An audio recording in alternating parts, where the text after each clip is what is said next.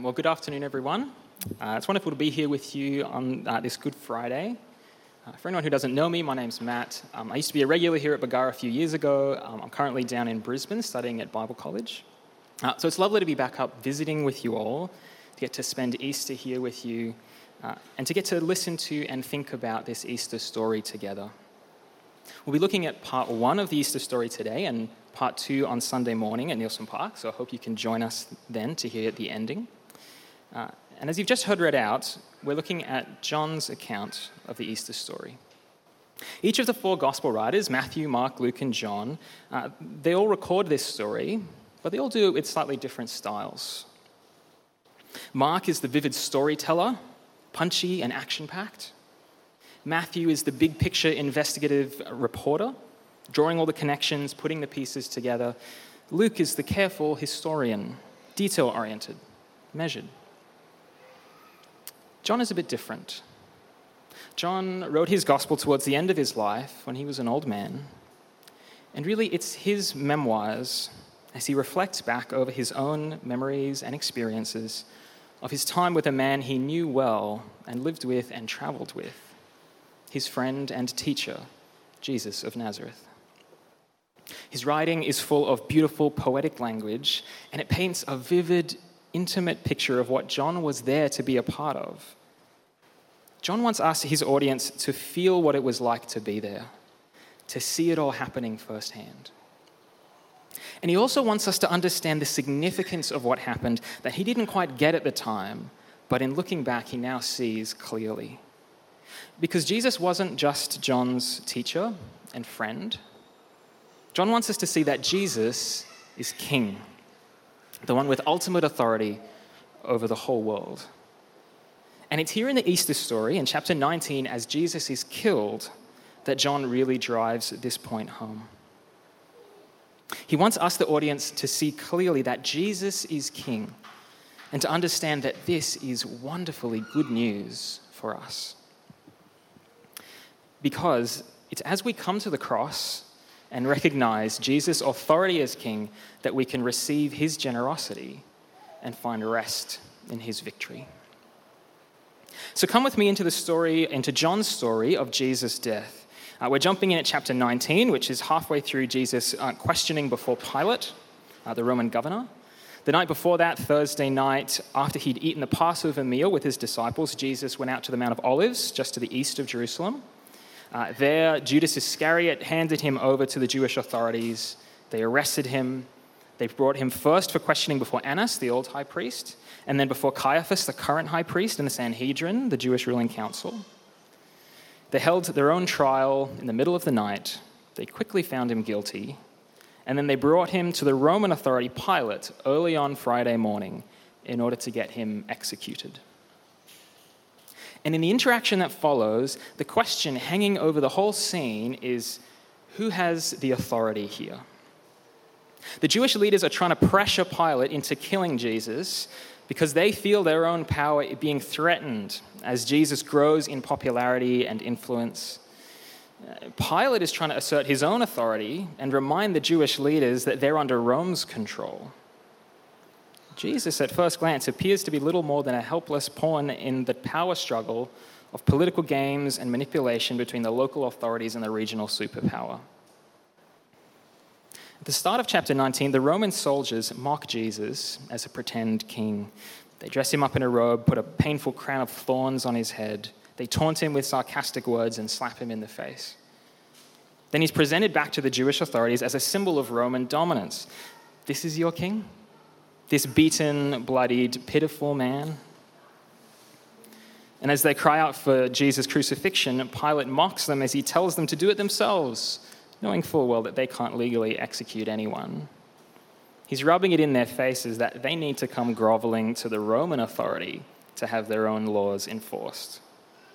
He wants them to feel their subjugation and to know the truth of the fact that this pathetic parody of a king is the closest thing to their own king they're going to get. But the Jewish authorities have their own power. They've got influence over the people, and they can make Pilate's life very uncomfortable, especially during Passover season when the city is overflowing with Jewish pilgrims. If they stir up the crowds, things could get very nasty very quickly, and Pilate doesn't want to be seen as the governor who couldn't control his people. So in the end, he gives them what they want, but he holds Jesus long enough to get the Jewish leaders to admit some level of defeat. In the end, the thing that gets him to release Jesus is when they say, "We have no king but Caesar," in verse 15. So in this bitter power struggle, the Jewish authorities resort to using Jesus' claim of kingship to pressure Pilate into executing him.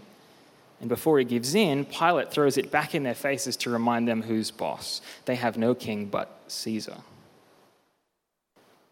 Now, to all appearances here, Jesus is just an unfortunate, helpless bystander caught up in the political struggles of the rich and powerful.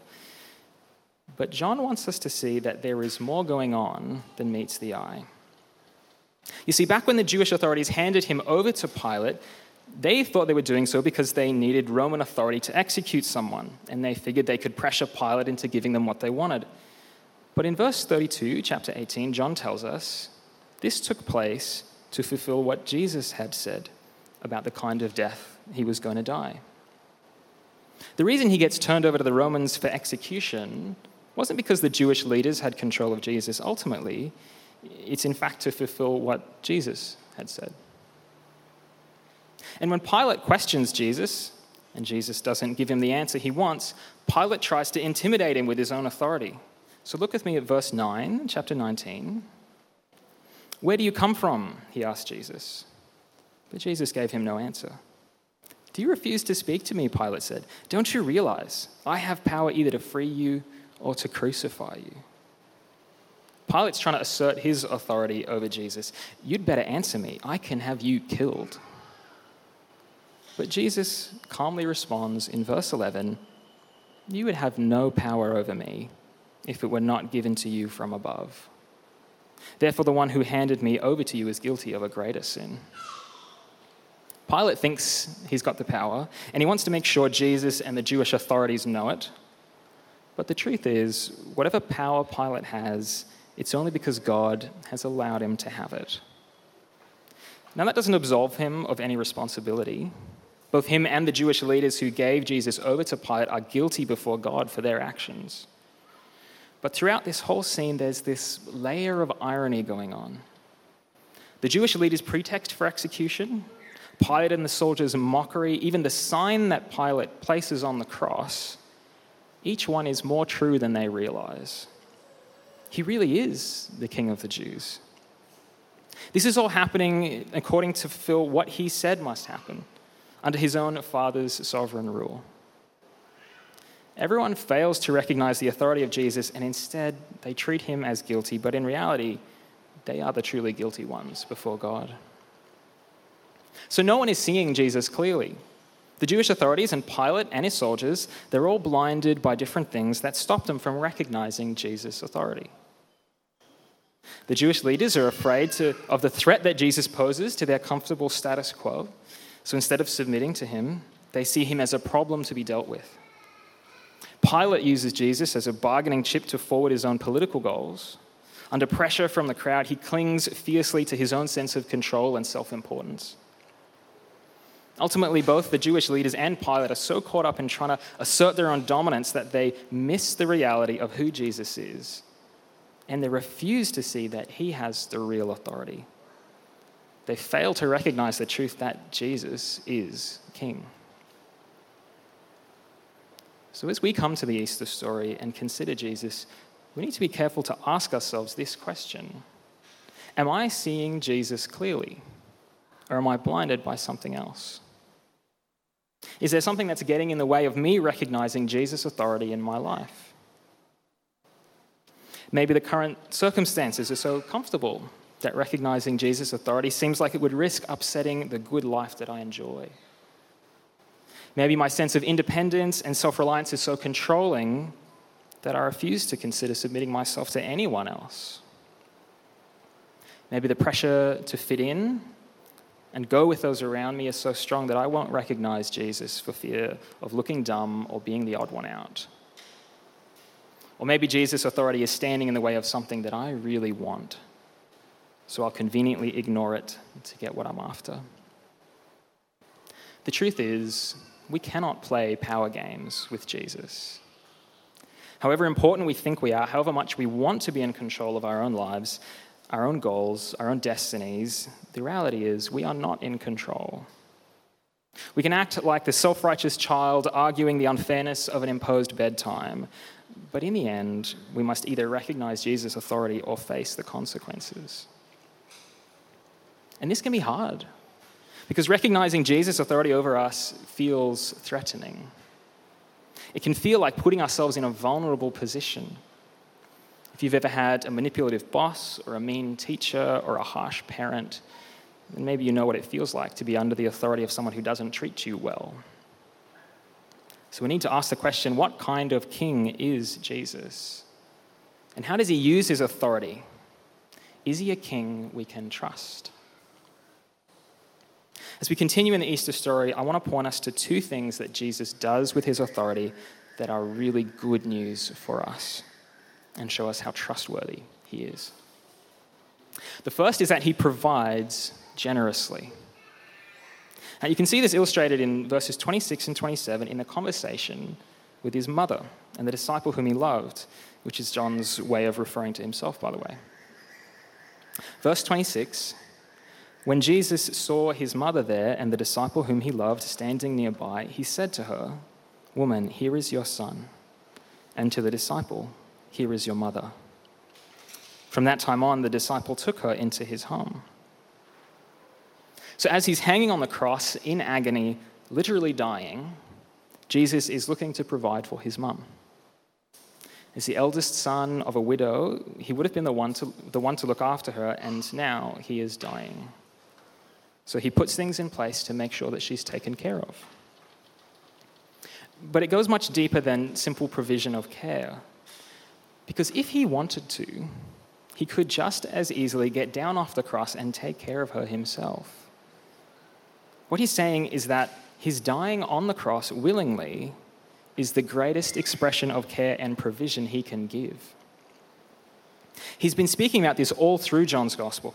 So, for example, in chapter 6, he said to the crowd, "I am the living bread that came down from heaven. Whoever eats this bread will live forever. This bread is my flesh, which I will give for the life of the world." Or in chapter 10, he said, "I am the good shepherd. The good shepherd lays down his life for the sheep." And a few verses later, "The reason the Father loves me is that I lay down my life only to take it up again. No one takes it from me, but I lay it down of my own accord.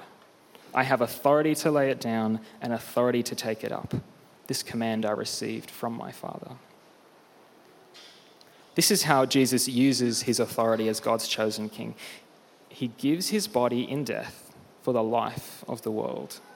He lays down his own life for his sheep, his people.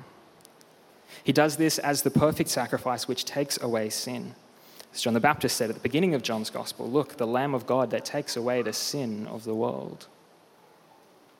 Jesus uses his authority to provide forgiveness and eternal life by willingly going to the cross and dying for our sins. He is a king who provides generously. So for us to recognize Jesus' authority means firstly that we need to receive his generosity. We need to gratefully take what he graciously provides. But his provision doesn't always take the form that we expect. And I think we can see two different examples of this in the story, one negative and one positive. The first one, the negative one, is the soldiers who steal Jesus' clothing. They have no regard for Jesus. They simply see him as a means to an end. His death is an opportunity for their self-enrichment. They divide up his clothes between them, and each goes home a little bit richer. I think this can sometimes be our attitude toward Jesus. We see him as a convenient way of getting what we want. As long as he provides the things that I'm looking for and doesn't get in the way of my personal goals, then Jesus is fine with me. But as soon as he fails to provide what's on my wish list, well, then faith takes a back seat, and I've got to take matters into my own hands. If God doesn't provide the financial success that I want, will I still prioritize the generosity to others that he says reflect his generosity to a stingy world or will I hold tightly to what I can keep for myself? If God doesn't provide the relationship satisfaction I'm looking for, will I prioritize the faithful love in my marriage that he says reflects his faithful love for a fickle world? Or will I go looking for satisfaction somewhere else? If God doesn't provide the good health that I always assumed I would have, will I prioritize the joyful contentment in God that he says reflects his joyful sufficiency to a grumbling world? Or will I allow bitterness and complaining to grow? God doesn't always provide what we want according to our own priorities. So the question is, will you ignore him and go after what you want like the soldiers? Or will you accept what he gives you? What do you think Mary wanted in that moment? I think what Mary wanted was her son back. I think she wanted him down from the cross, not suffering and dying a horrible public death. I think John wanted the same for his beloved friend and teacher. Yet that isn't what Jesus provided for them. In his generosity, he gave them to each other as family to take care of one another. Because in not coming down off the cross, he was providing a far more generous gift, his own life, so that they and we might have forgiveness and eternal life with him. That might not feel so pressing or important as what you long for, but dear friends, it is so much better for us that Jesus generously gives his life for ours than if he were to give us what we wanted. We must humble ourselves to receive what our King generously gives us. His providing for his mum shows his caring and generous heart in a tangible way. But Jesus' great act of generosity is in giving up his life for us by staying on the cross. This is at the heart of the gospel. Jesus gives us the life that we need, that we cannot earn for ourselves. So will you recognize his authority by receiving his generosity? The second thing Jesus does with his authority is he achieves victory. Though the Jewish leaders thought they'd won the day, having their opponent killed, the truth is that Jesus' death is his great moment of triumph. All through this section, you can see references to Jesus' death fulfilling the scriptures. First, the soldiers who take his clothing in reference to Psalm 22. Then Jesus taking a drink of the sour wine in reference to Psalm 69, and then his swift death, meaning no broken bones, but instead a stab from a spear in reference to Exodus 12, Numbers 9, Psalm 34, Zechariah 12. John is making sure to point out this string of scripture fulfillments because contrary to all appearances, Jesus' death is actually going according to God's sovereign plan. Jesus is doing what he came to do. And as he gives up his life in verse 30, he says, "It is finished." That's not a whimper of relief. That's Jesus' cry of victory. In fact, you could just about translate that phrase as mission accomplished. In persevering obediently to the end, Jesus has achieved his goal and won the victory he came to win. In giving up his life as a sacrifice on behalf of his people, the weight of sin is lifted, and the enemy is left with nothing to threaten God's people. Paul puts this beautifully in his letter to the Colossians. In chapter 2, verse 13, he writes this. He says, "When you were dead in your sins and in the uncircumcision of your flesh, God made you alive with Christ. He forgave us all our sins, having cancelled the charge of our legal indebtedness, which stood against us and condemned us. He has taken it away, nailing it to the cross. And having disarmed the powers and authorities, he made a public spectacle of them, triumphing over them by the cross." This is Jesus' moment of victory. He removes the sin of his people and so removes any ground of accusation the devil has to level against us. Though on the surface it appears that Jesus is held up as a powerless public spectacle, as he's executed, in reality, it is Satan who is disarmed and humiliated at the cross. In going freely to the cross, Jesus wins the ultimate victory. And what that means for us is we can rest in Jesus' victory. He has done all that needs doing and has won the decisive battle. Our role is to hold firmly to the victory that Jesus has won and not act as though Satan had any weapon to threaten us.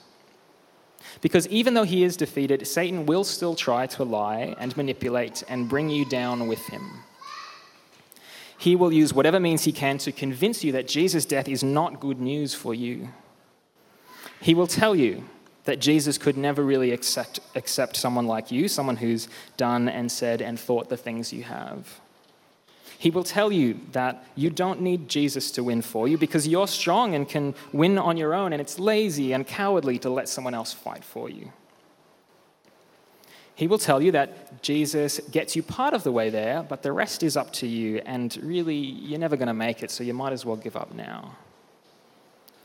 Satan will tell you all kinds of lies to lead you away from resting in Jesus' victory at the cross.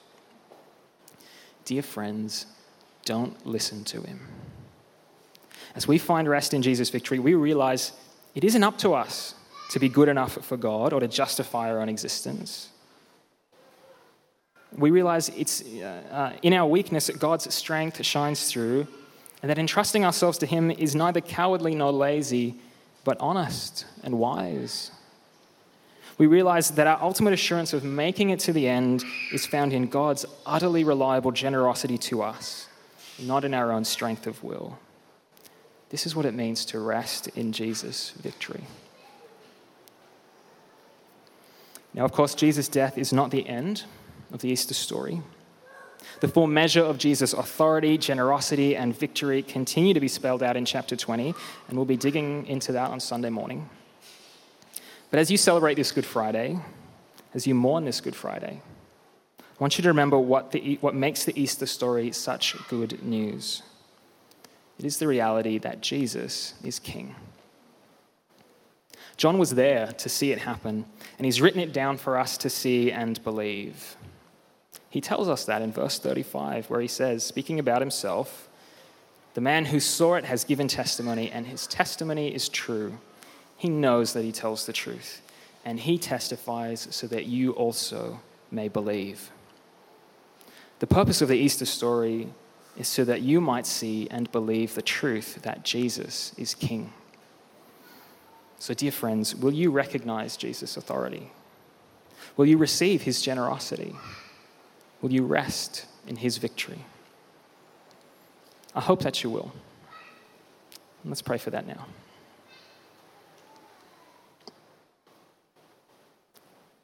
Dear Father,